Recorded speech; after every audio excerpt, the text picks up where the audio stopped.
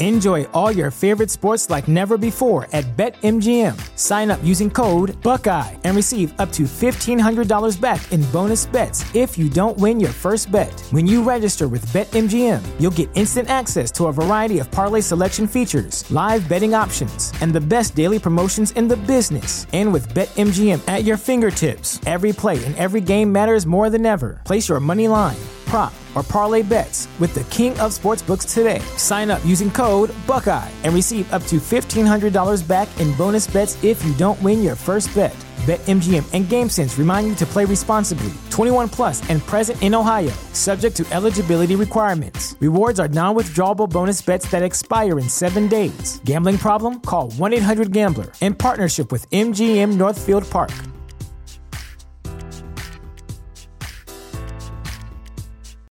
You know how to book flights and hotels. All you're missing is a tool to plan the travel experiences you'll have once you arrive. That's why you need Viator. Book guided tours, activities, excursions, and more in one place to make your trip truly unforgettable. Viator has over 300,000 travel experiences to choose from. Everything from simple tours to extreme adventures and all the niche, interesting stuff in between. So you can plan something that everyone you're traveling with will enjoy. Real traveler reviews give the inside scoop from people who've already been on the experiences you're considering. So you can plan with confidence. Free cancellation helps you plan for the unexpected. And 24/7 customer support means you can travel worry-free. Download the Viator app now and use code Viator10 for 10% off your first booking in the app. Find travel experiences for you. Do more with Viator.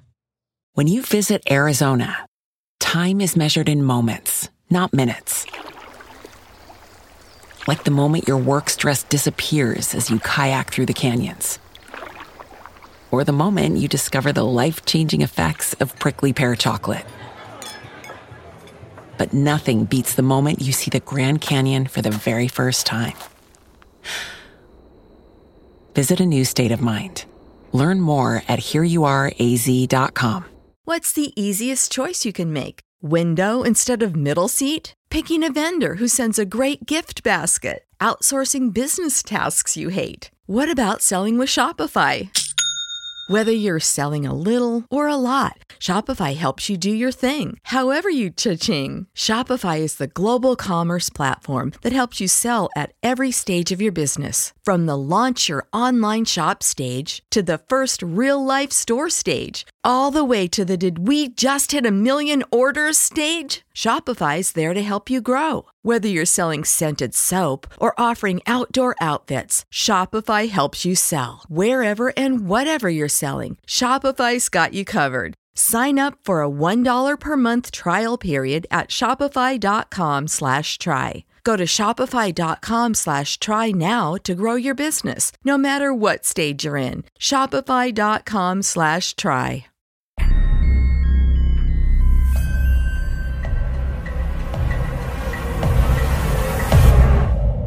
Stories Philippines Podcast.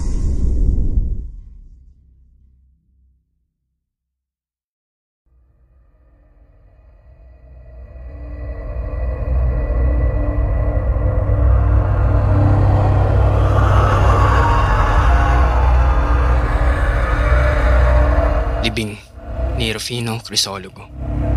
Sinasabi ko sa'yo pare, pasasagutin ko si Conching bago tayo bumalik sa Maynila. Wika ni Roger na sobrang tiwala sa sarili ay naglalakad sa kambugan. Pare, dahan-dahan lang, malumanay namang sagot ng kaibigang si Rick. Baka mapasubo ka, mahirap ligawan ng dalagang bukid. Oh, basta tutulungan mo ko eh. Oo nga, syempre pero wag mong masyadong madalin.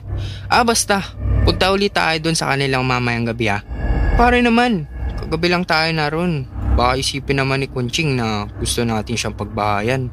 Tutol ni Rick. Saka kita mo naman, may trangkaso ako. Okay lang pare, pwede naman ako na lang. Alam ko namang nang daan patungo sa kanila. Sige, pasasamahan kita sa kong pamangkin kung hindi pa ako pwede mamaya. Baksyonista si Roger, na anak na may-ari ng boarding house na inuupahan ni Rick sa Maynila. Pareho ang kurso nila, engineering sa isang pamantasan, kaya nagkalapit ang kanilang loob. May pagka-palikero itong si Roger at medyo may kayabangan pagdating sa babae. Nang isama nga ni Rick sa Batangas para sa semestral break ay tuwang-tuwa ito. Hihira raw kasi itong mapagbakasyon sa probinsya maging sa Pampanga na pinagmulan ng kanyang mga magulang.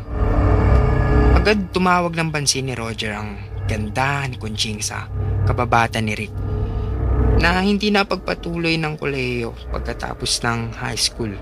Maganda nga si Conching pero alam ni Roger sa kanyang sarili na hindi ito ang babaeng kanyang gugustuhin pakasalan. Maliwanag sa kanyang isip na gusto lamang niyang maglaro. Lalo nga't hinamon pa siya ng sinabi ni Rick na mahirap paibigin ang babaeng tagabuwid. Nang makakain ng hapunan ay gumayak si Roger. Hindi ba talaga pwedeng bukas na lang tayo pumunta pare? Ani Rick. Hindi pa kasi talaga ako pwedeng malamagyan eh. May laro nga pala yung pamangkin ko sa liga ng basketball sa bayan. Wala akong mapapasama sa'yo. Okay lang pare. Nag-text na ako kay Conching. Humingi na ako ng pahintul para makapunta doon ngayon. Kung pwede, bukas ka na lang. At buwag din yung lakad na yun. Pare, paano kung sabihin ko sa'yo na manakana ka, may multo raw dyan sa daan? Hindi ka pa rin papapigil? Nangiting biro ni Rick sa kaibigan. Pare naman, malapit nang maniraan ng mga tao sa buwan. Ay teka, hindi yata manonood sa plaza itong si Mar. Wika ni Rick nang maulaningan ang tinig ng pamangking may asawa sa kapitbahay nila. Siya ang pasasamahin ko sa'yo tol. Mainam nang may kasama ka. Teka pare, sansala ni Roger sa kaibigan. Di ba buntis ang asawa niya? O hindi naman kayo tatagal lang hanggang umaga ron, di ba? Hindi pa naman siguro mga anak si Minda. Masaya ang kwentuhan nila Roger at Mar habang tinutuntuhan ng barangay road. Ang dulo ay nakatutok sa tabing dagat. Mula sa bahay nila Rick ay maglalakad sila ng humigit kumulang sa kalahating kilometro bago kumanan sa taong tumutumbok naman sa tahanan nila Conching. Mga 100 metro ang layo. Alam mo Roger, wika ni Mar. Pagtapat sa malaking puno ng balete na nakatayo sa kanto ng barangay road at ng daang patungo sa bahay nila Conching. Kinatatakutan ng baleting ito, lalo na kung gabi. Bakit naman? Ano bang meron dyan sa puno na yan? May lumalabas daw dyan. Ay nako, lumalabas lang yun sa mga natatakot. Sa akin, hindi na magpapakita yun kasi alam na takot na ako. Hindi na ako kailangan takutin, di ba? Nahawa si Mar sa hagikik ni Roger. Maayos silang pinatuloy ng ama ni Conching na si Katisong na naging kahuntahan ni Mar habang nagkwekwentuhan naman sila Roger at Conching. Ngunit pagkalipas ng 20 minuto ay tumunog ang cellphone ni Roger. Ha? Sampit ni Roger. Paunahin ko na lang siya. Okay lang pare. Huwag ka na mag-alala. Kayang-kaya ko na muwiri yan. Mar, sumasakit na raw ni Minda. Wika ni Roger. Ha? Napabiglang tanong ni Mar. Paano? Una ka na lang. Susunod na lang ako. Sigurado ka? Okay lang ako, Mar. Sige na, susunod na lang ako maya-maya. Dali-daling umuwi si Mar. Nagpatuloy naman ang kwentuhan ni Roger at Conching. Ang maya-maya ni Roger ay tumagal pa ng ilang oras. Maghahating gabi na nang siya ay nagpaalam. Magaan ang kanyang loob, ngunit pare niya ay sadyang kulang ang nararamdaman niya sa kanyang dibdib. Wala siyang makapang pag-ibig, lalo pangat nabanggit ni Conching na may napupusuan na ito. Tiyak niya sa kanyang sarili hanggang magkaibigan lamang sila. Tahimik niyang tinunton ang daang nakatutok sa barangay road. Walang buwan, pero dahil maraming bituin ay hindi gaanong kadiliman. Ang hugis na malaking punong balete ay malinaw sa kanyang balintataw. Pagsapit niya sa tapat ng malaking puno sa gilid ng kalsada ay naulaningan siya sa mga tinig. Sabay-sabay. Hindi niya maunawaan. Lumingon siya sa kanan sa daong patungong tabing dagat na siyang pinagmumulan ng waring maramihang pagdarasal. Mga 20 metro mula sa kanyang kinatatayuan ay rumihistro sa kanyang mga mata ang isang pulutong na mga taong pawang nakasuot ng mahabang puting damit na animoy abito ng pari at nangangalukbong ng putirin. Mapula ang pinagsama-samang liwanag ng malalaking kandilang hawak ng mga ito. Lumalapit ay lumalakas ang sabay-sabay na pagdarasal na pumupuno sa kanyang mga tainga. Ano nga ba ito? kanyang utak ay pilit na nagkakagilap ng paliwanag sa kanyang mga nakikita. Ewan, ngunit biglang nararamdaman niyang biglang nagtatayuan ang kanyang mga balahibo. Napakalamig ng kilabot na gumagapang mula sa kanyang tuktok hanggang sa kanyang mga talampakan. Ang takot na yumayakap sa kanyang dibdib, nagpakabog sa kanyang mga tuhod na pilit inihakbang. Ngunit hindi siya paabot sa grupong ito. Binilisan niyang kanyang paghakbang abang damang-dama niya ang tibok sa kanyang puso hanggang sa kanyang lalamunan. Gusto niyang tumakbo pero hindi niya kayang gawin ito. Naninigas ang kanyang hita, binti at buong katawan. Palakas ng palakas ang pagdarasal. At nang siya'y lumingon ay lang di pa na lamang ang layo ng pulutong sa kanya. Tumigil siya sa paghakbang at umarap sa grupo. Hindi na niya kayang buhatin ang kanyang mga paa ni galaw ito. Kahit ang kanyang dila, para siyang matigas na tuod na nakatayo sa gilid ng kalsada. Sasabog-wari ang kanyang tainga sa ingay o ugong ng pinagsama-samang tingig na nagdaraan sa kanyang harapan. Mga baho na tinig na umuusal nang hindi niya maunawa ang dasal. Wala siyang makitang muka sa ilalim ng puting talukbong. Walang mga muka at wala rin siyang naririnig ng mga yabag. Wala ring mga paa. Sa kanyang pagkakatayo ay halos maabot at masulsulan siya ng naninigas at malalaking kandila. At nangangalahati na ang pulutong ay lalong tumindi ang sindak na bumabalot sa kanyang dibdib. Parang mapupugto na ang kanyang hininga sa walang katulad na sindak. Mabaging Panginoon, nasa kanyang harapan, kumikislap sa tama ng liwanag ng sumasayaw na naninigas na mga kandila. Ang puting-puting at taul na kasabay ng grupong lumalangoy sa hangin. Abot kamay na niya sa kanyang harapan. Maglilibing sa ating gabi. May naramdaman siyang mainit na bagay na parang gumagapang sa kanyang mga hita pababa sa binti. Inipon niya ang natitirang tapang sa kaubos lakas na bumunghalit ng Diyos ko po. Yun lamang at nang bumalik na ang kanyang ulirat, niyuyugyug siya ni Rick. Nasa bahay na siya. Ano bang nangyari sa'yo? Tanong ni Rick habang itinuduldol sa kanyang labi ang basang tubig. Nagising ako sa sigaw mo. 10 hakbang na lamang yata ang layo mo rito sa bahay. Ay, wala. Nahihilo lang ako bigla. Sagot niya matapos mabasa ang kanyang tumutuyong lalamunan. Wala siyang balak magkwento ukol sa naranasan. Walang antok na dumalaw kay Roger hanggang umaga. Hindi mapaknit ang kanyang guni-guni ang tagpong iyon. Libing sa hating gabi? Diyos na mabagin. Una na ako sa'yo pare, sabi ni Roger habang sila'y nag-aalmusal kinabukasan. Ha? Bakit? Tumawag si Daddy. Pinapauwi na ako at may asikasuhin daw kami. Ikaw? Paano naman si Kunching? May panunuksong tinig ni Rick. Pakisabi na lang. Salamat sa magandang pagtanggap. Friends kami forever. Bago tuluyang sumakay sa bus paluwas sa Maynila, ay pumasok si Roger sa simbahan. Bit-bit ang maliit na traveling bag kung saan maingat niyang inilagay ang polo shirt at pantalong suot kagabi na ngayong umagay natuklasan niyang may nakakapit na mga tuyong patak ng kandila.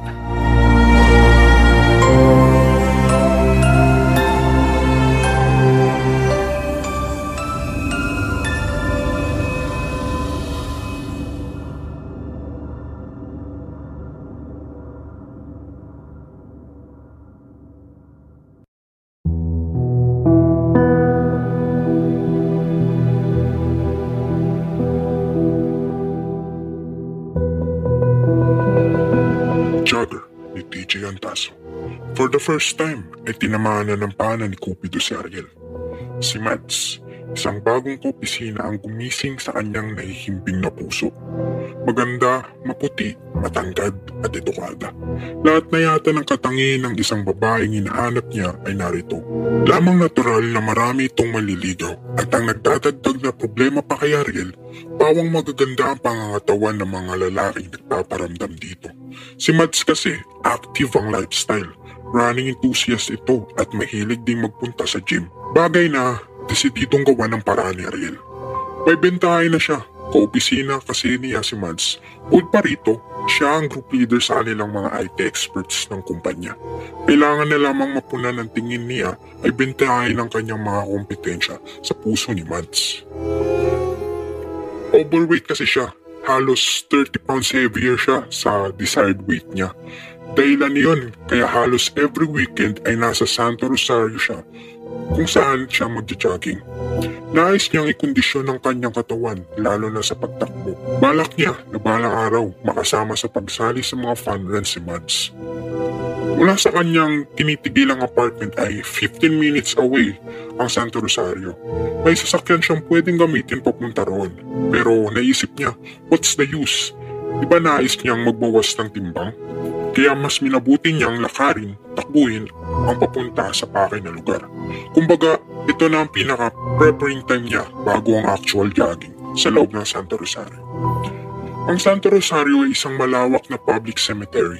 Pero dahil sa lawak ng lugar at malapit sa luntiang kabundukan, ay naging pasyalan at takbuhan ito ng mga joggers.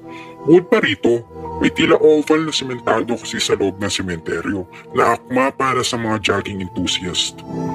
Nang araw na iyon, dahil day off ni Ariel sa trabaho, tulad ng dati, basta may pagkakataon siya ay hindi na niya pinapalagpas ang pagtakbo. Kaya naman halos sumisilay pa lamang ang araw ay umiikot na siya sa Santa Rosario. In fairness, ayon sa kanyang mga kaopisina, na alam ang dahilan ng kanyang pagpapapayat ay malaki na ang ibinawas ng kanyang timbang. Sa katunayan, ang dating bulging stomach niya ay hindi napansin ngayon. Kaya naman, lalong na-inspire sa Ariel na ituloy ang kanyang physical activities. Dinagdagan pa nga niya ng pag-ehersisyo sa gym ang kanyang pagtakbo para kapag dumating ang pagkakataon, masasamahan niya si Mads sa lahat ng physical activities nito. Konti lang noon ang nagja-jogging. Mabibilang sa daliri noon ang mga ito. Nakatatlong ikot na siya sa loob ng Santo Rosario nang tumigil sa pagtakbo si Ariel. Habol niya ang paghinga, basang-basa na ng pawis ang suot niyang damit. Pero ang gaan ng pakiramdam niya, batid niyang another extra pound ang nalaga sa kanyang timbang. Halos 30 minuto na siyang walang tigil sa pagtakbo. Natutuwa rin siya dahil tumatagal lang ang kanyang stamina sa pagtakbo. Noong nagsisimula pa lamang siyang tumakbo, ay halos 2 minuto pa lamang sa pagtakbo, ay inihingal na siya agad. Masakit na agad ang kanyang mga hita. Pero ngayon, sa tingin niya, ay kayang-kaya na niyang sumali kahit sa 50k run. Ha? Ang ganda nun ah! Di ko yata napansin yun kanina. O kaya naman ay bago lamang siyang dating. Isang babaeng jogger ang napansin niya. Kapansin-pansin ang maputi at makinis nitong balat dahil naka-short at sleeveless na t-shirt ang suot nito. Wala pa siyang halos pawis. Palagay ko ay bago lang siyang tumatakbo. Sa totoo lang, dahil na rin sa kanyang pagtakbo at sa malaking pagbabago na nakita sa pangangatawan, ay nagkaroon na ng mas mataas na kumpiyansa sa sarili si Ariel. Kung dati ay napakamahiyain niyang lumapit sa babae, ngayon mas malakas na ang kanyang loob na makipag-usap sa mga ito. Tulad ngayon, sasabayan ko siya sa pagtakbo. Ganun na nga ang ginawa ni Ariel. Sinabayan niya sa pagtakbo ang babae. Hi, pasabay. Hindi tumungon ng babae. Dumiretso ito sa pagtakbo. Naisip ni Ariel na at least hindi nagsuplada ang babae. Baka mamaya lang ay kausapin na rin siya nito. Nakaisang ikot na sila sa oval. Mahilig din talaga siguro itong tumakbo. Mukhang hindi napapagod eh. Tirik na ang sikat ng araw ng mga sandaling yun. Buhat sa liwanag ng araw ay kita na ang kanilang mga anino sa semento. Anino? Teka, iisa lang ang anino. Hindi na ituloy ni Ariel ang kanyang iniisip dahil nag-iisa lang ang kasabay nilang anino. Shit! Wala siyang anino! Nanindig ang balahibo ni Ariel sa buong katawan. Pumigat ang kanyang mga paa. Huminto siya sa pagtakbo. Sa muli niyang pagsulyap sa babae ay sadyang walang aninong nakasabay dito habang ito'y tumatakbo. Hindi siya ninininlang ng kanyang mga paningin. Sigurado siya sa kanyang nakikitang kababalaghan niyon. Upang makasiguro, nilapitan niya ang isang matandang nagpapaaraw sa ilalim ng isang puno. Naroon pa rin ang takot sa kanyang dibdib. Manong, nakikita niyo ba ang babae? Hindi na niya naituloy ang sasabihin dahil parang bulang naglao na lamang ang babaeng kanyang nakita kanina nang ituro niya ito sa matanda. May problema ka ba? Tanong na matandang halatang nag-aalala. Sinabi na rin niya ang totoo rito. Kanina po kasi may sinabayan ako magandang babae na nagja-jogging. Oh, asan na? Nakilala mo ba? Na first base ka ba? Sunod-sunod na pilyong tanong ng matanda. Napangisi si Ariel. Matalas at pilong matanda. Wala nga nangyari, lolo. Mahina pa bata. Tuloy sa panduduyang matanda. Hindi po kasi lo. Seryoso po ako. Kasi nang sabayan ko yung babae sa pagtakbo kanina. Wala po siyang anino. Kitang-kita ko po. At nang ituro ko po siya sa inyo kanina, bigla na lang siya nawala. May multo ba dito, lo?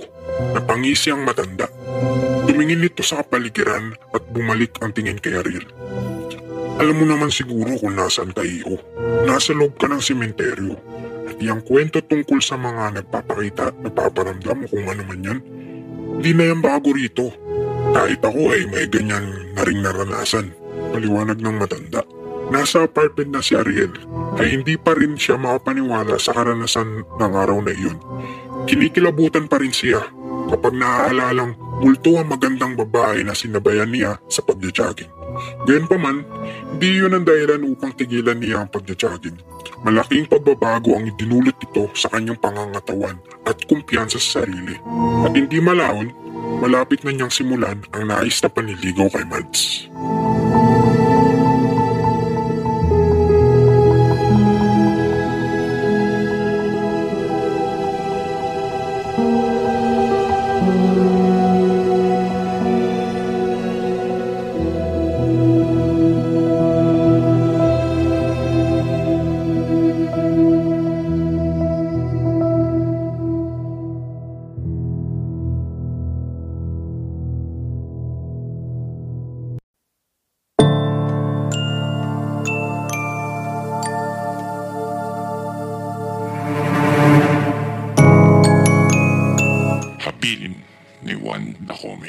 Game, halos manginig ang katawan ni Glenn nang marinig niya ang boses ng mga kalaro niya sa tagwan. Tarantang inilibot niya ang tingin sa paligid. Kailangan na niyang magtago ng mga sandaling yun. Natapos na kasi ang pagbibilang ng tayak. Dinala siya ng mga paneya sa likurang bahagi ng kanilang ancestral house. Natuon ang tingin niya sa isang bahay kubo na naroon. Umakbang siya patungo roon at kaagad isiniksik ang maliit na katawan sa silong na iyon. 7 taong gulang pa lamang si Glenn kaya hindi niya masyadong maunawaan ang mga nangyayari sa paligid niya. Maglaro, kumain at mag-aral ang tanging alam nitong gawin. Nang araw na iyon ay tila nagmamadaling nag-ayang umuwi ang papa at mama niya sa Batangas. Dadalawin daw nila ang lola Helen niya na ina ng kanyang mama. 2 beses pa lamang siya nakarating doon kaya ang resulta ay hindi na gaanong kaklose ang matanda. Sa Maynila na kasi siya pinanganak at doon na rin nakapag-aral. Natatandaan pa niya noong una niyang nakita ang kanyang lola. Kulubot na ang balat nito sa noo katulad ng ibang matatanda. May suot na rin itong eyeglasses at namumuti na halos lahat ng buhok. Madalas ikwento ng mama niya na istrikta raw ito pagdating sa pagdidisiplina. Palibasa kasi ay mag-isa na lang nitong tinaguyod ng kanyang ina at kapatid. Noon pa man ay alam niyang masungit ito kaya ganun na lang ang takot niya rito. Sinikap ni Glenn na huwag lumikha ng anumang ingay habang komportable siyang nakahiga sa silong ng kubo. Kampante siyang hindi siya makikita roon ng kanyang mga kalaro. Subalit dinapuan na ng inip ang buong pagkatao niya. Wala man lang naligaw na mga kalaro niya sa kanaroroonan niya. Pagkuway, nakarinig siya ng yapag na paparating patungo sa kanyang direksyon. Kaya lalo pa niyang isiniksik ang kanyang sarili sa kinakubyan niya. Maya-maya ay nawala ang ingay na narinig niya. Nakakabinging katahimikan ang sumunod doon. Bakit ang daming kalat dito? Pumailan lang sa katahimikan ng paligid ang pamilyar na tinig na iyon. Napatuwid siya. Lola? Aniya? Glenn, ikaw ba yan apo ko? Tanong ito. Oo, sagot niya. Anong ginagawa mo dyan apo ko? Sunod na tanong nito. Nakikipaglaro lang po ako, mabilis na sagot niya. Ganun ba? Huwag kang masyadong magpagod iho at huwag mong papabayaan ang iyong pag-aaral. Magpapakabait ka apo ko. Basta tandaan mo, palagi lang akong nandito. Mahal na mahal ko kayo ng papa at mama mo. Biglang gumaan ang pakiramdam niya sa mga sinabi nito sa kanya. Mabait naman pala ito, di tulad ng inaakala niyang masungit at masamang ugali nito. Opo lola, sinabi lamang niya sa mababang tinig. O bueno, maaari ka nang lumabas diyan at nag-uwian na ang mga kalaro mo iyo. Imporma nito. Ilang segundo muna ang pinalipas niya bago niya magawang kumilos. Maingat siyang lumabas sa pinagkukublian. Ngunit ganun na lamang ang pagtataka niya. Nang sa paglabas nila mula sa silong ay pagtanto niyang mag-isa na lamang siya roon. Wala nang lola niya sa kanyang kinatatayuan.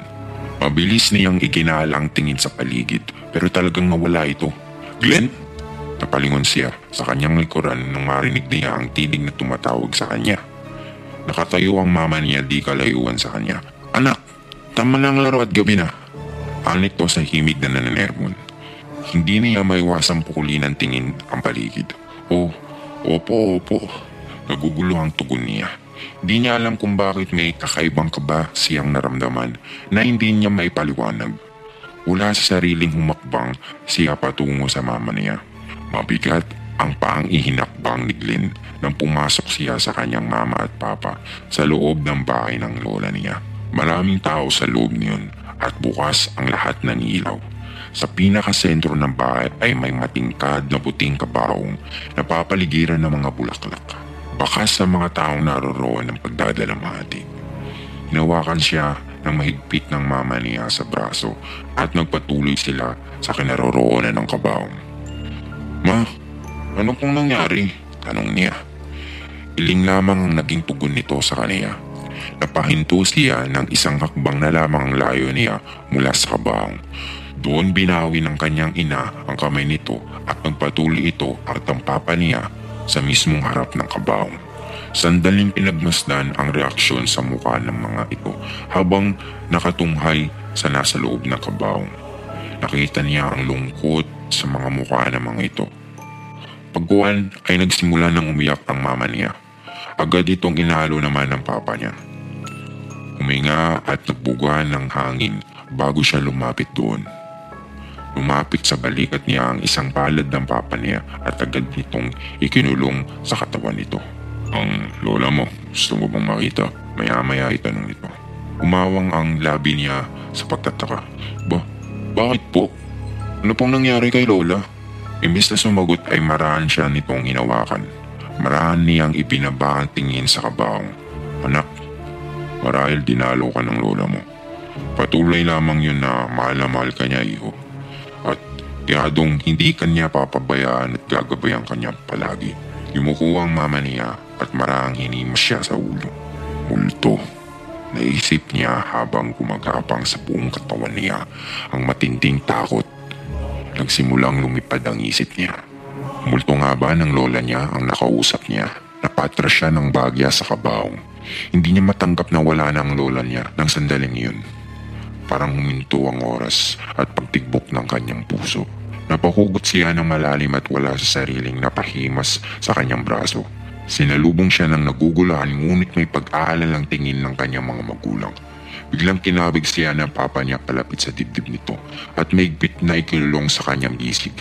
Habang panay ang hagod sa buhok at likod nito, tahimik siyang napaluha habang napaflashback sa mukha ng kanyang lola. Di niya maiwasang magpasalamat dito dahil alam niyang mahal na mahal siya nito kahit nasa kabilang buhay na ito.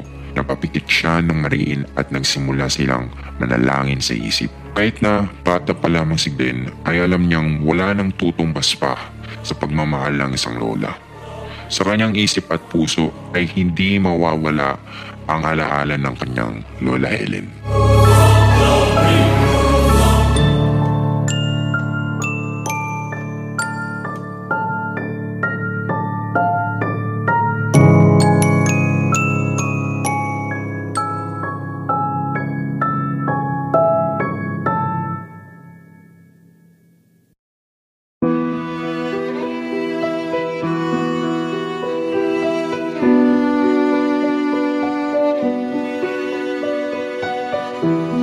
Kulimlim ni Juan Dahome. Mabilis na naging transformasyon ng kapaligiran. Dumilim ang kalangitan at lumagitik ang maliliit na patak na ulan. Kumapang ang amoy ng lupa sa paligid at kumalat ang malamig na simoy ng hangin, dala ng ulan. Pinaligiran ng tingin ni Lorna ang paligid. Napabuntong hininga siya. Gabi na naman at tulad ng nagdaang gabi, pihadong buong magdamag na naman siyang gising. Paikot-ikot sa 4 na sulok ng kanilang bahay. Mag-iisip, maghahanap ng kung ano man at sino man. Itong mga nakalipas na araw ay tila humihiwalay ang kaluluwa niya sa kanyang pisikal na katawan.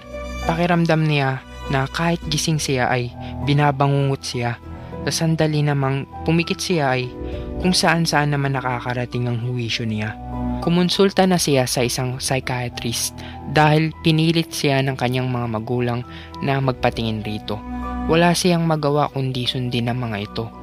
Ipinagpilitan pa niya sa mga ito na matino siya. Mga gamot na hindi niya naman regular na naiinom ang ibinigay ng doktor sa isip. Kasama na roon ng kaunting payo. Marahan niyang ibinagsak ang katawan sa sofa at wala sa sariling napatitig sa kisame. Buhay pa ba siya ng mga sandaling iyon? Kaluluwa na lamang siya na patuloy na gumagala sa lupa. Mga tanong na umuugong sa kanyang isip. Ipinikit niya ang kanyang mga mata at may mga ilang sandali ring hindi kumilos. Napadilat siya nang nakarinig ng isang paglangit-ngit mula sa pinto. Nagmula iyon sa kwarto ng kapatid niyang babae. Iglap na napalingon siya roon. Tuluyang bumukas ang pinto at iniluwa na yun si Dayan. Tahimik lamang lumabas ito roon at tumuloy sa kusina. Napabalikwas siya ng bangon, tumayo at sinundan ito. Humila siya ng silya at naupo sa kitchen counter. Dayan, may problema ba tayo? Maya-maya ay tanong niya. Nagkibit balikat lamang ito, hindi sumagot. Matanda lamang siya rito ng ilang taon. 2 lang silang magkapatid kaya ganun na lang ang pag-aala niya rito sa tuwing may nararamdaman siyang problema sa pagitan nila. Sis, kailangan pag-usapan natin kung ano man ang nangyari sa atin, aniya. Humigop at nagbuga ito ng hangin at biglang bumaling ito sa kanya. We are fine, sabi nito. Kumunot ang noo niya. Okay lang ba yun? I mean, maghapon ka sa loob ng kwarto mo at ganun rin ako. Halos hindi na tayo nagkikita at nag-uusap. Kapag kumukulimlim o bumababa na ang araw ay doon pa lang tayo gumagalaw. Tapos, sasabihin mong okay tayo. Tumitig ito sa kanya. Sis, maniwala ka, okay tayo. Ngumisi ito at kaagad nitong inabot ng pitsel na nasa mesita. Nagsalin ng tubig sa baso at inabot ito sa kanya. Naningkit ang mga mata niya. Dayan, ang ibig ko lang sabihin ay 2 lamang tayo sa pamilya na to. Tapos magwawatak-watak pa tayo. Matagal na tinitigan siya nito. Pagkway umiling ito. Wala tayong problema, sis. Malaya na tayo. Ako masaya na ako kung asa ng damdamin ko ngayon. Huminga ito ng malalim. Huwag mo na lang masyadong intindihin yun, sis. Ang mahalaga naman ay mahal na mahal kita. Kayo nila daddy at mami. Napayuko siya. Hindi ko maintindihan, sis. Marahang iling niya. Humakbang ito sa kanya at maingat na piniga ang magkabilang pisngi niya. I love you, I love you, I love you. May panggigigil na sabi nito. Basta tandaan mo lang palagi na nasa tabi mo lang ako. Nagangat siya ng tingin dito. Naguguluhan talaga ako, sis.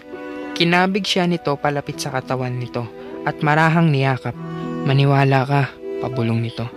Pagkuhan ay maingat na hinagkan siya nito sa noo. Humiwalay ito sa kanya. Tumalikod at humakbang patungo sa kwarto nito. Dayan, I love you more, pahabol pang sabi niya. Parang walang narinig lang itong nagpatuloy sa paghakbang.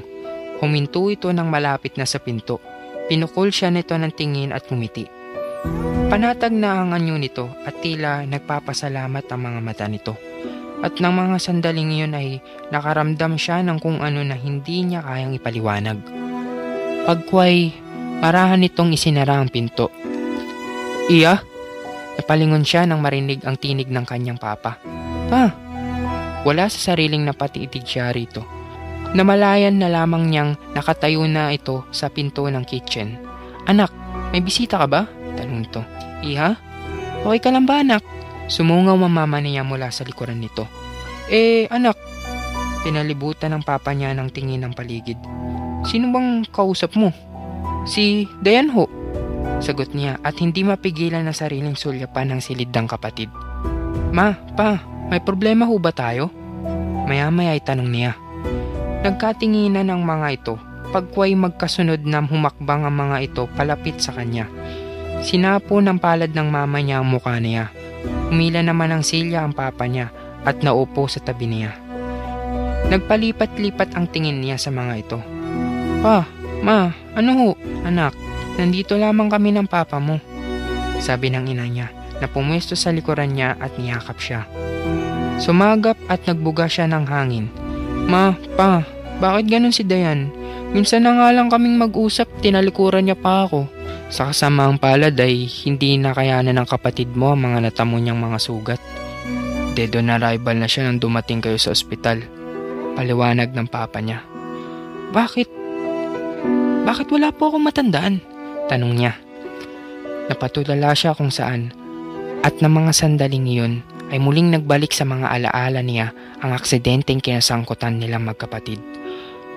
Gumasgas ang gulong ng kotse na minamaneho ng kanyang kapatid sa basang kalsada. Huli na nang mag-sink in sa kanya na ang sementadong pader ang tutumbukin niyon. Naging mabagal ang lahat sa kanya. Bumaluktot ang mga bakal. Nabasag ang mga salamin na parte ng kotse na sinasakyan nila. Pagkatapos niyon ay wala na siyang maalala ni anuman. Nagpapasalamat kami dahil ligtas ka, anak. Tura ng papa niya nagpabalik sa huwisyo niya. Marahil ay iniligtas ka ng kapatid mo, anak.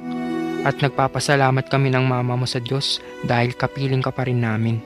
Napansin niyang may namumuong mga luha sa mga mata nito. Pero hindi iyon pumatak mula roon.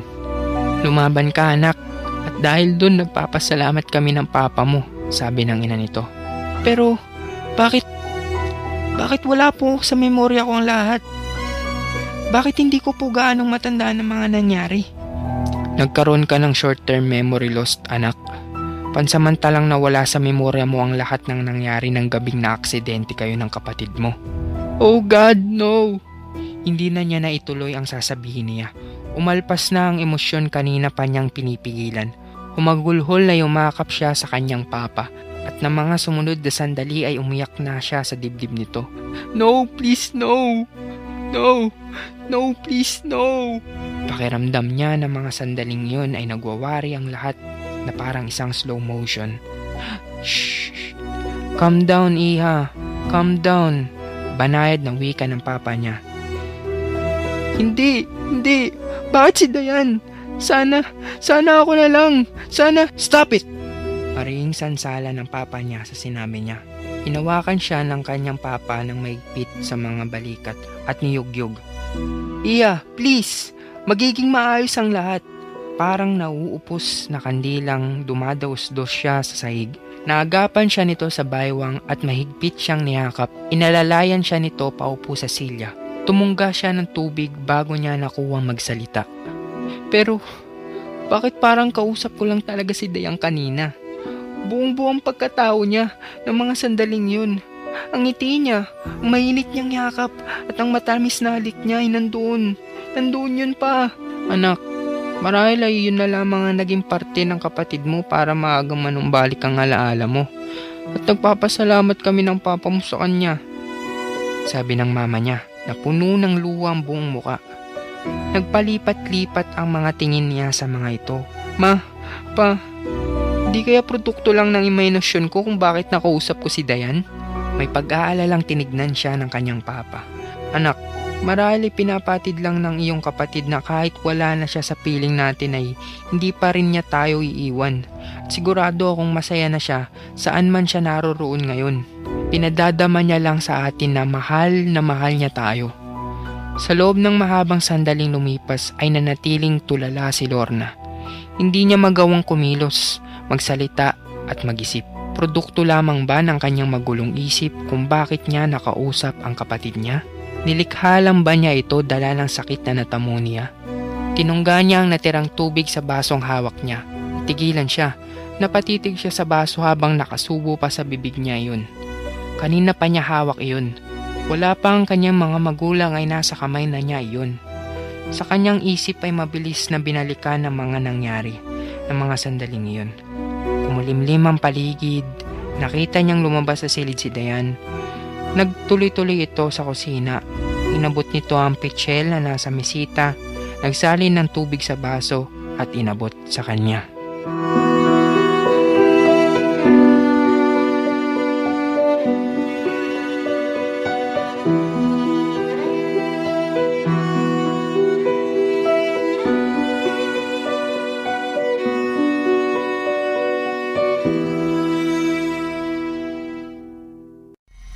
Stories Philippines Podcast.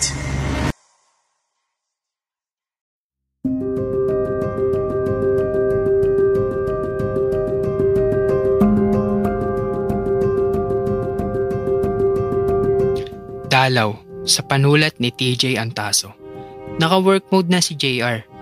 Ikadalawang araw niya na iyon sa trabaho sa publishing company na pagmamayari ng isang pamilyang inchik. Hindi kalakihan yung kumpanya, pero para sa kanya, swerte na yung natanggap siya sa trabaho pagkatapos ng halos 2 buwan lang na paghahanap. Bukod sa wala pa siyang karanasan dahil una niya iyong trabaho bilang fresh graduate, batid niyang isang good learning experience ang makukuha niya sa kumpanyang papasukan. Sakay ng jeep ay magkahalong excitement at kaba ang kanyang nararamdaman. Excited dahil finally masisimulan niya na ang buhay bilang workforce ng bansa. Kinakabahan dahil nga rin inexperienced siya sa trabaho, pero batid naman niyang normal lang sa kanya ang mga nararamdaman. Sooner or later ay makaka-adapt na rin siya sa kanyang bagong environment. Si JR ang unang empleyado na nakarating sa kanilang departamento. May naglilinis din doong janitor ng araw na yun. "Good morning, sir," magalang na bati ng babaeng janitor. "Good morning din po," tugon niya na may halong ngiti. Dumiretso na siya sa kanyang cubicle. Inilabas ang tissue sa kanyang handbag. Pumilas ng ilang peraso at saka yun ginamit bilang pamunas ng alikabok sa computer set na nakalapag sa kanyang table. Pagkatapos ay isinunod niyang punasan ng swivel chair. Naupo siya sa swivel chair, nagunat ng mga paa at kamay. Ay, ang aga ko palang dumating. Nakatingin siya sa kanyang wristwatch. May 30 minuto pa siya bago ang kanilang call time. Maya-maya pa ay nagpaalam na ang janitor sa kanya. "Sir, okay na po. Salamat po." Tuluyan nang lumabas sa kwarto ang janitor. Naiwang nag-iisa si JR habang hinihintay ang susunod na darating niyang mga kaopisina. Naisa na niyang magbukas ng computer para makapag-internet muna. Pero naisip niya, hindi magandang impression yun para sa isang baguang tulad niya. Pero wala rin naman siyang trabaho pa. Na-orient lang siya sa kanyang mga gagawin kahapon. Probably this day, saka pa lamang siya magkakaroon ng tunay na gagawin. Pagkway may mabangong amoy na bumalot sa buong opisina. Ang sarap naman ng kaping yun. Naisip tuloy niyang hindi pala siya ang unang dumating sa opisina nila. Sa katunayan, nakabukas ang pinto ng pantry at malamang ay may nagkakanaw ng kape sa sandaling yun. Tumayo siya sa pagkakaupo, sinilip ang lugar ng pantry. Although hindi niya nakita kung sino yung tao sa loob nun. Pero isa lang ang tiyak niya, mayroong nagkakape doon dahil sa masarap na aroma ng kape. Maya-maya lang ay dumating na ang senior artist ng kumpanya, si Sir Fritz. Ang sarap naman ng kapeng iniinom mo, JR. Salubong nito sa kanya nang makita siyang tumayo mula sa kanyang cubicle. Sir Fritz, hindi po ako nagkakape. Hindi ko alam kung sino po yung nasa pantry. Itinuro pa niya ang munting silid na yun. Ganun ba? Ang aga mo Sino bang nauna sa inyong dalawa? Siya po, sir. Okay yan, maaga. Sana hindi simula lang. Makahulugang ngiti ang pinukol sa kanya nito. Ngiti lang rin ang tinugon niya. Para tuloy naengganyo rin ako magkape. Gusto niyo ba, sir? Alok nito. No thanks. 1 coffee lang ako per day. At nagkape na kasi ako sa bahay. Ikaw na lang. Okay, sir. Nagtungo na si JR sa pantry. Pasipol-sipol pa siya habang papasok sa pantry. Napakunot ng kanyang noo. Wala kasing tao sa loob ng pantry. Ibig sabihin ay walang nagkakape. Pero bakit nangangamoy kape? Napalabas siya sa pantry. Pakamot-kamot sa ulo habang pabalik sa kanyang cubicle. Iyon ang tagpong nakita ni Sir Fritz. Akala ko ba magkakanaw ka ng kape, JR? Sir. Buntot niyang tugon. Wala pong tao sa pantry. Ano? Hindi ko maintindihan. Sino bang nasa loob? Si paring O?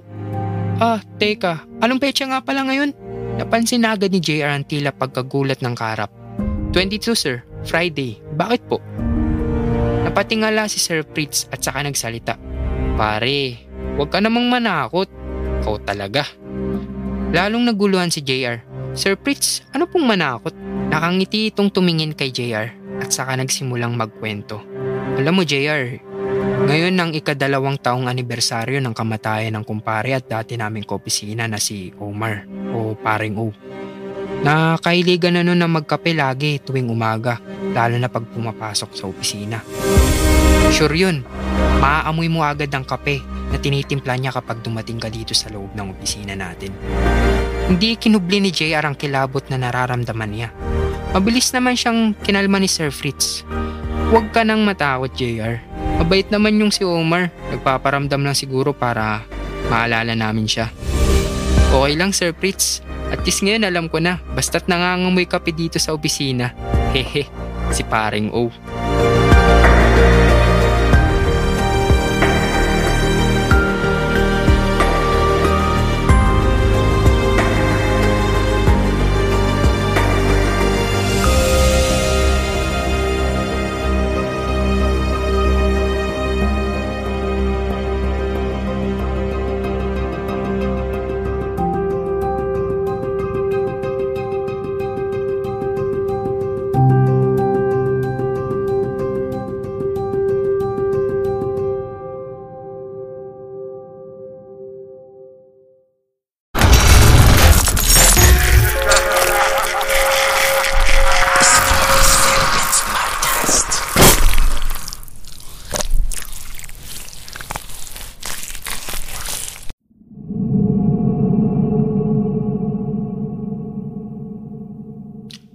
Igat kayo mga pare. Next week ulit, lakad uli tayo. Oy Jay, basta ikaw ang sagot. Pabirong tura ni Mark. Pangisi-ngisi naman si Louie habang papasakay ang dalawa sa motor nito. Weekend. Nagkaya ng 3 na mag-unwind sa Metro Walk, isang kilalang pasyalan sa May Ortigas. Sa Dentious Restaurant sila kumain. Medyo nakarami rin sila ng inom. Sa uling bilang nga ni Jay ay naka7 bote siya ng beer. Habang si Louie naman ay walang humpay sa pag-order ng pulutan. Palibasa ay alam nitong siya ang taya sa pagbabayad. Sa 3, si Jay ang mas nakakaangat sa katayuan sa buhay. Sa loob ng 5 taon, pagkatapos nilang makagraduate sa college ay manager na ito ng isang malaking bangko. Si Mark, empleyado sa gobyerno, samantalang si Louie ay guro sa isang private school. Ramdam ni Jay na medyo tinamaan siya ng kanilang inainom ng gabing yun. Pakiramdam niya ay parang nanunuyo ang kanyang lalamunan. Tubig. Malamig na tubig ang kailangan niya. Naghanap siya ng mineral water sa loob ng kanyang SUV. Mabuti na lamang at meron pa siyang nakita. Hindi na nga lang lamang ito gaanong malamig dahil dala pa niya ito buwat sa kanyang trabaho. Tinunggal niya yon straight. Gumawa ng pakiramdam ni Jay. Ilang saglit pa ay binagtas na niya ang kahabaan ng Ortigas Ave. Nang maramdaman niyang nagbabibrate ang kanyang cellphone, kinuha niya ito mula sa bulsa ng kanyang suot na pantalon. May isang bagong mensahe sa cellphone. Inopen niya ang inbox. Nang makita niya kung kaninong pangalan nag-register ang pinagmulan ng mensahe ay napailing siya. Sa kanyang kuya Henry yon, pero hindi niya agad binasa ang mensahe. May naglalaro na kasing dahilan sa kanyang isipan kung bakit nag-text sa kanya ang kanyang nakakatandang kapatid. Kilalang kilala niya na ito. Kapag may kailangan, saka lamang ito nagpaparamdam sa kanya. Tulad ngayon, pera. Nangihiram na naman ng pera ang kanyang kuya Henry. Tulad ng dati, maraming dahilan kung bakit ito nangihiram. At sa pagkakataong yun, may kalakihan ng hinihiram. 10,000 piso. Naglaro ang kanyang isipan. Binalikan ito kung ilang beses na bang nanghiram ang kanyang kuya Henry. At ang siste pa, ni minsan wala itong naibalik sa kanya. Para bang nagpatago lang ito ng pera sa kanya at sa oras na kailangan ito ay kinukuha. Napabuntong hininga si Jay. Ilang saglit pa ay tinahak na ng kanyang sasakyan ang isang ATM machine. Hindi pa rin niya kayang tiisin ng kanyang kuya Henry. Nag-iisa niya itong kapatid. Ang kanyang mga magulang noong nabubuhay pa ay walang ibang ibinilin sa kanilang dalawa na tatandaang magmahalan at magtulungan. Na kung sino raw sa kanilang dalawa ang may kakayang tumulong, huwag ipagkakait sa bawat isa. Minto ang SUV sa harapan ng isang ATM Alauna na ng madaling araw ang eksaktong oras na nakarehistro sa kanyang cellphone. Sinigurado niyang maliwanag ang lugar na kinalalagyan ng ATM. Kahit ramdam na ang espiritu ng alak, maingat pa rin si Jay. Lalo na at batid pa niyang alanganin na ng mga oras na yun. Sumilip muna siya sa kapaligiran. Tiniyak na walang ibang tao. Saka siya bumaba ng kanyang sasakyan. Dumiretso siya sa ATM. Bago niya kunin ang wallet sa bulsa, muli niyang tinignan ang kapaligiran. Nag-iisa lang talaga siya. Nag-balance inquiry muna siya bago mag-withdraw. Nang ma-check niya ang kanyang account balance ay napindot niya ang instruction para sa new transaction. Bigla siyang natigilan. Sa gilid ng kanyang kaliwang mata ay naaninag niya ang isang anino ng hugis babae. Kumpirmado. Dangan at hindi malinaw ang hitsura ng aninag na nakita niya sa window ng ATM na may tao sa kanyang likuran. Nag-cancel siya ng transaction sa ATM at mabilis na kinuha ang ATM card. Sa kanilingon ng kanyang likuran. Pero walang babae doon. Nag-iisa lang siya. Napakamot ng ulo si Jay. Malamang ay pinaglalaroan lang siya ng kanyang guni-guni. Pero malinaw sa refleksyon ng salamin ng ATM na may babae sa kanyang likuran. Muli, ininsert niya ang ATM card. Sa pagkakataong yun ay muli niyang naaninag ang anino ng isang babae. Pero sa kanyang pagkagitla, walang refleksyon ng babae sa salamin ng ATM na dapat ay nakikita niya. Marami mang nainom na alak, ramdam niyang nagsisimulang bumangon ng takot sa kanyang pagkatao. Hindi na siya nag-withdraw, bagkus ay mabilis na sumakay sa kanyang sasakyan, pero hindi niya nagawang i-start yun. Nanginginig ang kanyang mga kamay, paa at buong katawan. Kitang-kita niya sa side mirror ng sasakyan ang isang babaeng nakatayo, duguan at tila mabangis ang tingin sa kanya. Subalit nang tignan mismo niya ang kinaroroonan nito, bigla yung naglaho nang walang parang bula sa lugar na iyon. Dahil sa takot, ang makaalis sa lugar na iyon ang tanging niyang naisip. Pinarurot niya ang sasakyan sa mga sumunod na sandali. Hindi na niya nilingon ang mismong lugar kung saan niya nakita ang babae. Nang makarating siya sa kanyang apartment ay saka lamang siya tila nahimasmasan sa mga nangyari. Kumuha siya ng beer sa refrigerator. Magiinom pa siya para tuluyang malasing nang makatulog. Masakit ang kanyang ulo nang magising kinabukasan. Uminom siya ng gamot, naglinis at saka nagagahan. Kasabay ng pagkain ng pagbabasa niya ng dyaryo. Balita tungkol sa isang babaeng pinatay habang nagwi-withdraw sa ATM ang laman ng balitang yun. Binasa niyang mabuting detalye ng balita. Nang matapos magbasa ay kinilabutan siya. Noon niya napagtanto ang maaaring kadahilanan ng mga naganap ng nagdaang gabi. Sa mismong lugar kung saan siya magwi-withdraw sa ATM ay hinold up at pinatay ang isang babae ng gabing nagdaan. Naisip niya, ustisya ang hangad ng kaluluwa ng babaeng nagpakita sa kanya. ATM ni TJ Antaso.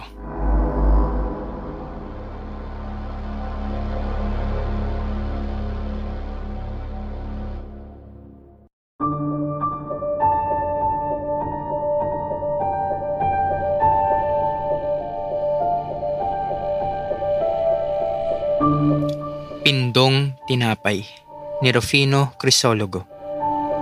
Maganda ang panahon, ni bahid ng kaperasong ulap ay wala at ang kalurang kalangitan ay mabilis na kinakulupunan ng palubog na araw na naghahalong pula at kintong kulay.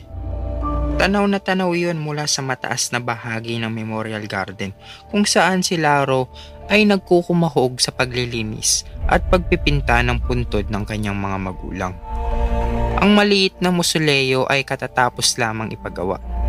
Inilipat niya mula sa lumang nitso sa pampublikong libigan ang mga buto ng kanyang ama at ina at pinagsama-sama sa iisang butas sa isang bahagi ng mausoleo. Ipinasemento niya ang flooring at dakong ulanan at pinabakuran ng bakal na rehas. Ganito ang napagkasunduan nilang magkakapatid noong ikalawang Todos los Santos nang mga ito ay huling umuwi. 3 silang magkakapatid. Siya, si Lauro, ang panganay. Sumunod sa kanya si Frank na nakabase sa New Zealand at ang bunso na si Lita na dinala ng asawang inhinyero sa Myanmar. Siya ang nag-aasikaso sa kaperasong lupang pamana ng kanilang mga magulang. Siya, pagkatapos ng high school, ay voluntaryong tumulong sa kanilang ama sa bukid habang nag-aaral ang 2 bunsong kapatid sa kolehiyo. Magtatapos na si Lita nang siya'y magpakasal sa isang kababata. Magkasunod na pumanaw ang kanilang ama't ina ilang taon pagkalipas nun. Kaya siya na ang tumayong magulang ng dalawang kapatid ng mag-aasawa ng mga ito. Pagkaraan ng ilang taon sa ibang bansa ay dumalaw sa Pilipinas ang kanyang mga kapatid. Noon nga lang kamakalawang taon, "Kuya, may bago palang binuksang memorial cemetery dyan sa Karatig na public cemetery. Kumuha tayo ng isang pwesto para kina tatay at nanay para mailipat natin ang mga buto nila. Magpapadala kami ni Lita ng pera pati pampagawa ng libingan. Kaming dalawa ang bahala sa gastos. Ikaw na lang ang makipag-usap doon." Ayon sa sabi ni Frank bago umalis pabalik sa New Zealand. "Saka nga pala kuya," dugtong naman ni Lita. "Pinag-usapan na rin namin ni Kuya Frank na hihingi na lang kami ng tig 1,000 metro ng kwadrado sa lupa natin at magpapatayo kami ng bahay bakasyunan para may tinitigilan naman kami pag umuwi dito sa Pilipinas. Diba 4 na hektarya naman yun? Yung matitira sa'yo na lahat, hindi na kami babahagi. Kami na rin bahala sa gastos sa pagpapasukat ng lupa at saka na rin sa pagpapatitulo." "Aba pag-isipan niyong mabuti. Baka nabibigla lang kayong dalawa. Di ko tatanggihan yan. Malaking grasya yan para sa akin. Ayoko pang lumabo ang mata." Pabirong tugon niya na nangingilid-ngilid ang luha. Kahapon nga ay tumawag ang dalawa. Kinamusta ang project. Tuwang-tuwa ang mga ito nang sabihin niyang ayos na ang lahat. Darating daw sila sa susunod na linggo. Kaya aligaga siya ngayon sa paglilinis at paghahanda ng maliit na mausoleo ng kanilang yumaong mga magulang. Mabilis ang kilos ng kanyang mga kamay, naghahabol sa namumula ng liwanag ng papalubog na araw. Iilang reyas na lang ang kanyang pipintahan. Napakaswerte naman ng mga magulang ninyo. Nagmula sa kanyang likuran ng isang tinig na bagyang nagpaigtad sa kanya. May kasama pala siya. Nilingon niya ang nagsasalita. Isang matandang nakaputing t-shirt ang patagilid na nakasandal sa kakapintalang na reyas. Hindi niya maaninag ang mukha nito sa ilalim ng malapad na balongot na sombrero. "Naku, makakapul po kayo ng pinta. Basa pa po yan," babala niya. "Hindi kayo nag-aaway magkakapatid?" Patuloy ang matanda na parang hindi narinig ang kanyang sinabi. "Nagkakaunawaan, nagkakasunuran at nagbibigayan. Sana ay lahat ng magkakapatid tulad ninyo. Nag-uusap po kami. Pag may problema ang sino man sa amin, wala naman pong hindi nakukuha sa magandang usapan." Wika niyang ipinagpapatuloy ang pagpipinta. "Aba, mayroong mga anak na hindi magkasundo at lalo na kapag wala na ang mga magulang nila. Minsan ay nagpapatayan pa sila sa pagbabahagi ng mga naiwang mana." "Ay, opo nga." Parang wala sa loob na tugon niya, pero sinisipat niya sa sulok ng kanyang mga mata ang matanda. Nakahalukip-kip itong nakasandal pa rin sa rehas ng mausoleo. Kung sa bagay, napakababait naman ng inyong mga ama't ina. At kayo namang magkakapatid ay lumaking napakababait din. May hinahagilap ang kanyang isip. May bumangong anyo sa kanyang alaala at narinig na niya ang tinig ng matandang ito. Tiyak niyang hindi estranghero sa kanya ang nagsasalitang ito. Pero hindi niya lubos na maapuhap ang kanyang gunita. "Salamat po. Kaya naman gumanda ang swerte ninyo magkakapatid. Dalawang mong kapatid, pabakasyon na lang dito. Ako naman, ayos din ang pagpapatubo at pagpapalayan." Gusto sana niyang itanong, "Sino ba kayo at bakit kilala niyo ang pamilya namin?" Pero nakakaya naman kung magsasalita ang matanda kilalang kilala siya pagkatapos hindi naman pala niya kilala. Baka mainsulto lamang ito. Darating nga po sila sa 1 linggo. Sabi niya habang binabalot ng kaperasong lumang dyaryo ang paintbrush. Wala siyang narinig na tugon. Nilingon niya ang matanda sa dating kinasasandalan. Wala na. San ba agad nagpunta yun? Ang bilis namang nawala. Lumabas siya ng mausoleo at ginalugad ng mata ang makutim na paligid. Talagang wala na, nakaalis na ang matanda. Laganap na ang dilim, malabo na ang huling silahis ng araw sa kanluran. Ay, ang sinandalan nga palang rehas. Malamang na kumapit ang pinta noon sa t-shirt ng matanda. Sinalat niya yun, basa pa nga, pero walang palatanda ang nabura ang pintura. Basta na lang lumitaw ang matandang yun. Tapos bigla na lang nawala. Biglang nagtayuan ang kanyang mga balahibo sa batok. Gumapang ang kilabot sa buo niyang katawan habang pandalas na itinatali sa carrier ng kanyang motorsiklo ang mga ginamit niya sa paglilinis at pagpipinta. Ramdam niyang nangangatog na ang kanyang mga tuhod. Unti-unti na siyang nilalamon ng hindi maintindiang takot. Ang diaske namang motorsiklo, limantadyak na, ayaw pang umandar. Pakiramdam tuloy niya ay may dadakma na lang sa kanya mula sa likuran o may aangkas sa kanya. Lalong nangalisag ang kanyang mga buhok. Ramdam niya ay lumalaki ng 4 na ulit ang kanyang ulo. Ilang beses pa niyang sinipa ang kickstart ng motor. Gusto na niyang magmura. Nang kanyang mapuna na nasa kaliwang kamay pala niya ang susi ng disyake. Hindi pa niya nasususi ang motor, talaga naman. Daig pa niya ang karerista ng motocross nang paharuruti ng motorsiklo palabas ng Memorial Garden. Mula sa sementeryo ay tatahakin niya ang kabayanan patungo sa kanilang bahay sa kabilang dulo ng bayan. Tanaw na niya ang kanilang gate na bakal nang ihinto niya ang motorsiklo sa gilid ng kalsada. Biglang kumislap sa kanyang alaala ang anyo ng matanda, maging ang timbre ng boses nito. Tama, kapitbahay nila ang matandang yun. Si Kwentong Tinapay, ang unang nagtayo ng panaderya sa kanilang bayan at gumanda ang buhay. Pero nang mamatay ay winaldas ng 5 anak ang ipinundar na kabuhayan at nang huli ay binaril pa at napatay ng bunso ang panganay dahil sa bahagian sa mana. Iyak niya. Si Kwentong Tinapay ang kanyang nakausap kani-kanina lamang.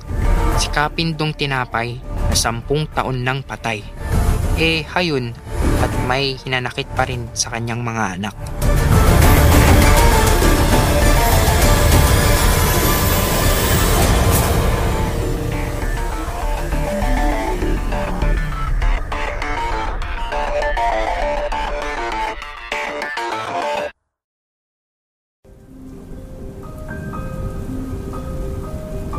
Kung kayo ay may mga istoryang nais ibahagi, mangyari lamang na sumulat sa aming Facebook page na Stories Philippines Podcast o di kaya ay mag-email sa storiesphpodcast@gmail.com.